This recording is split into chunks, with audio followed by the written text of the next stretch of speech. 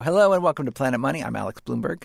And I'm Sonari Glinton. It's Wednesday, October 30th, the eve of Halloween. Yes, and in keeping with the season, we're going to be visiting ghosts of stories past.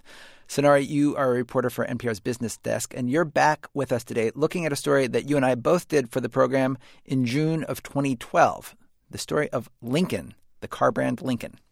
Yeah, there's still very interesting things going on over at Lincoln. This car, believe it or not, used to be the coolest luxury car in the world, driven by celebrities, kings, moguls, and today, well, driven by the old, the out of touch, and, the dudes who are trying to give you a ride at the airport. The Lincoln Town Car. On today's program, we're going to tell you the story of how Lincoln fell so far and how it's trying to regain its former glory, rise from the ashes, and how the future of the American auto industry is really depending on its transformation.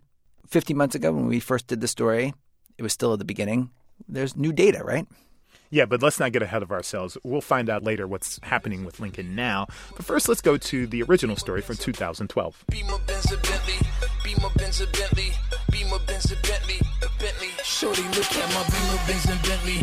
Bentley, Benz, a Beamer. All right, let's go back to the glory days of Lincoln, before it was a cab or a limo, 50 years ago when it was the ultimate in cutting-edge technology and sophistication.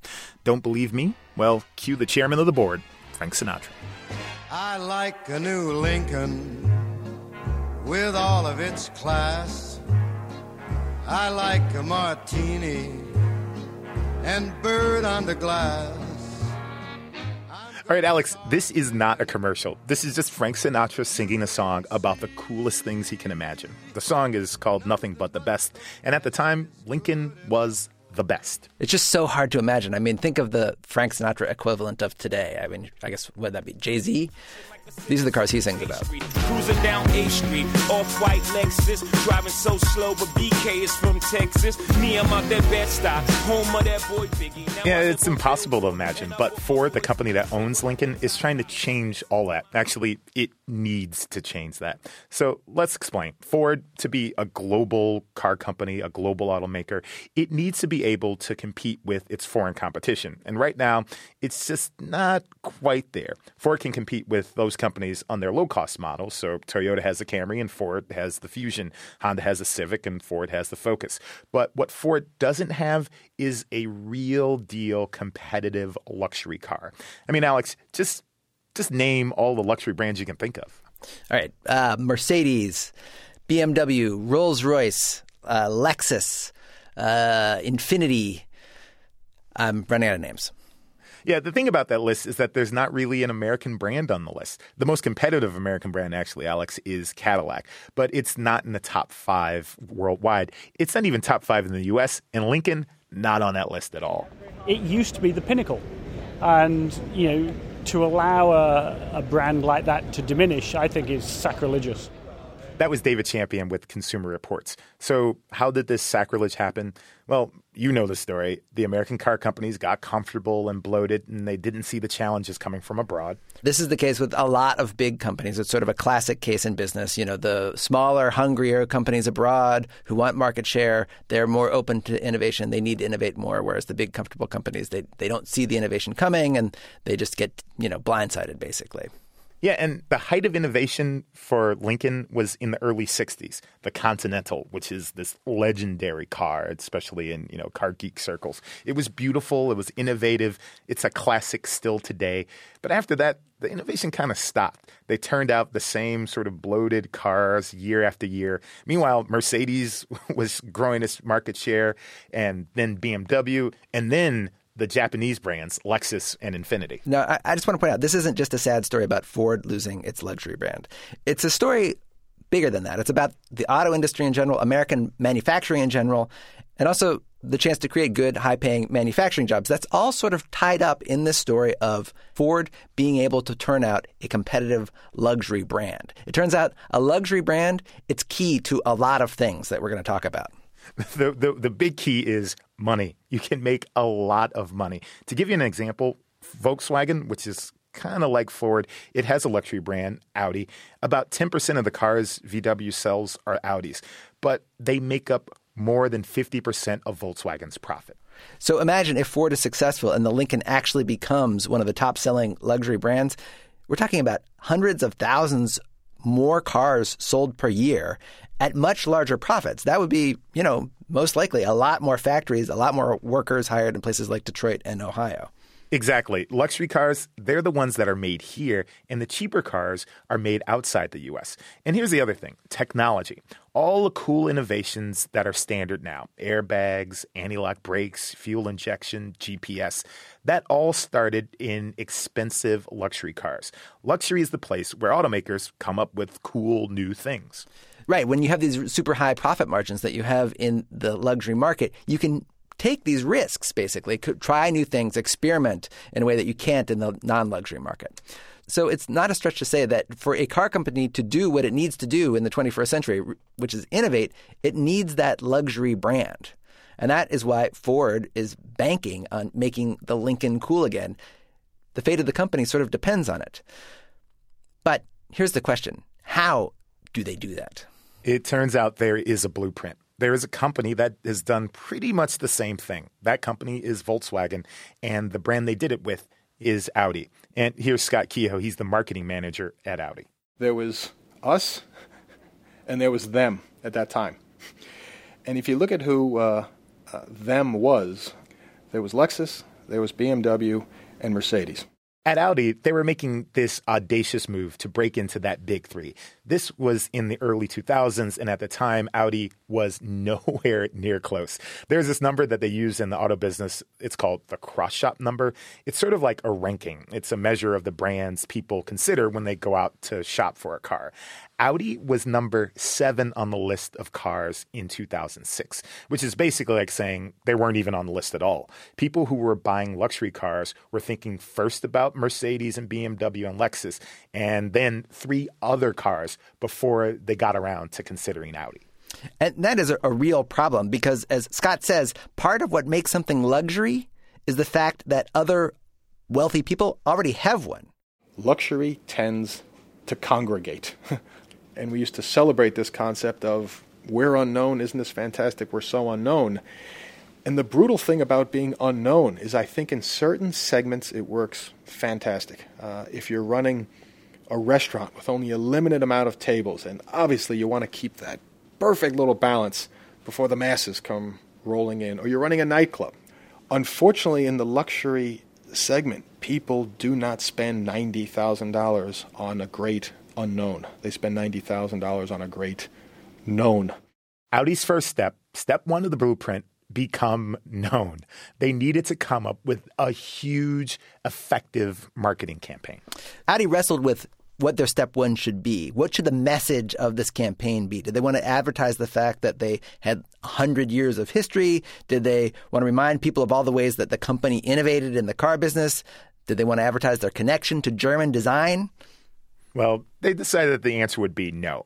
They'd do something totally different. Forget about the past and focus on the future. Literally, they decided to target people who weren't even in the luxury car market yet, but who would be there soon. And they developed a pretty aggressive marketing campaign around that idea. Younger, cooler, and edgier. Car commercials traditionally are not innovative. They're very conservative, I would say boring. But Audi tried to get out of that mold.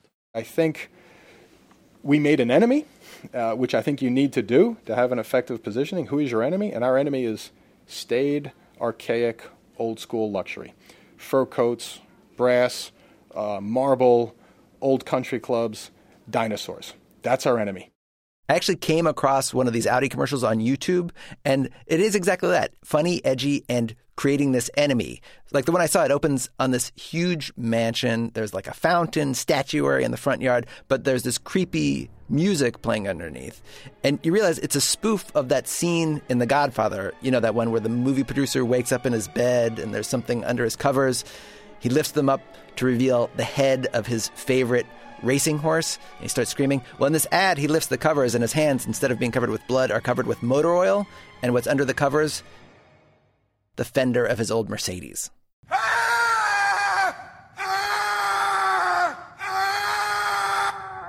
And Sonari, the tagline is pretty funny. It says, "We've put old luxury on notice." So that's step 1. Step 2, Totally separate yourself from the parent company.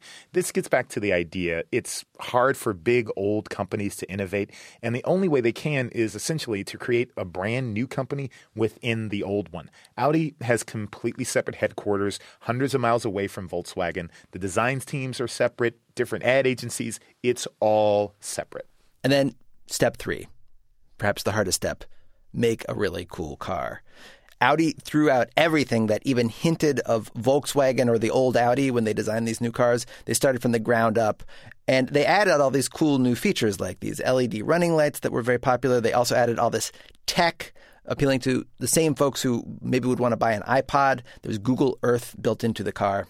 So that's the blueprint, and Audi proved if you follow it successfully, it works. In just 10 years, the cross-shop number moved from 7 to 2. Globally, Audi is the number 2 luxury brand, and most importantly, they have the youngest average age of a luxury automaker. They're cool. How far are we from DC? DC, 250 miles. So cool that Tony Stark, the billionaire playboy in the Iron Man movies, he drives an Audi. They hired Justin Timberlake, he's pretty cool, to do a whole internet ad campaign. It's kind of a mini movie series about Audi. And sure enough, today's stars ended up singing about Audi. True religion trousers. Got a private home, started from them public houses. Hair weave killer, causing her arousal. Audi A8 told him Audi 5000. That's Nicki Minaj featuring 2 Chainz with a Z singing about Audi. So that is all Lincoln has to do. Run a brilliantly conceived and perfectly executed ad campaign, redesign its cars from the ground up, make them cool and beautiful, and hire Justin Timberlake. Exactly. Do all of that. It's one thing to have a blueprint, but it's another thing to actually execute it. And I have to say, if it was tough for Audi, it seems even tougher for Lincoln. Remember, Audi, their cross-shop score was 7. What is Lincoln's cross-shop score?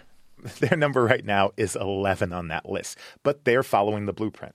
Right. Okay. So step 1, become known. Check. Earlier this year, Lincoln hired a new ad agency. The campaign is still a secret. They've told me the theme would be, though, surprise. And it's going to be different from the campaign that you sometimes see right now with the guy from Mad Men, Roger Sterling, who's voicing these Lincoln commercials. It's not going to be that. Exactly. Okay. Step 2, separate yourself from the parent company. Check on that as well. Lincoln has a separate new design studio. They no longer have to share space with Ford designers. It's not as separate as Audi got from Volkswagen. Remember, they're hundreds of miles away. Lincoln is only about 2 miles down the road from Ford. All right. And what about step 3, design a really cool car? Well, they have a new car coming out, and Megan Gillum with Lincoln showed it to me. You'll also notice that the roof looks a little bit different, and I'm sure you've probably heard a little bit about our optional retractable panoramic roof. Now, this is the pre-production model, and this is the car that they're staking their future on. The money shot of the entire program. All right, so you got to tell us, you're our eyes. Will this work? I don't know if it'll work, but this car is more stylish and daring than any Lincoln in decades, which admittedly is not saying much. It's got a huge retractable roof. The lines on the car are much more simple. They're clean. It looks sleek. I would say it's not going to go down in history the way a 1961 Continental did, but it definitely looks different than most of the cars that are on the road right now. And it's funny, when you talk about cars, you naturally compare them to other cars. But the one car the folks at Lincoln don't want you comparing this to is to Ford, and I found that out during the tour. What would be the equivalent size in another vehicle? This is like the size of, say, a Taurus. It's the size of a Lexus ES. This is a very close competitor of ours, a Lexus ES. Look at you, not Infiniti G. Look at you, not referring to the Ford equivalent. Well, it's of this. completely different from a Ford. It shares underpinnings, and that's where the similarities stop.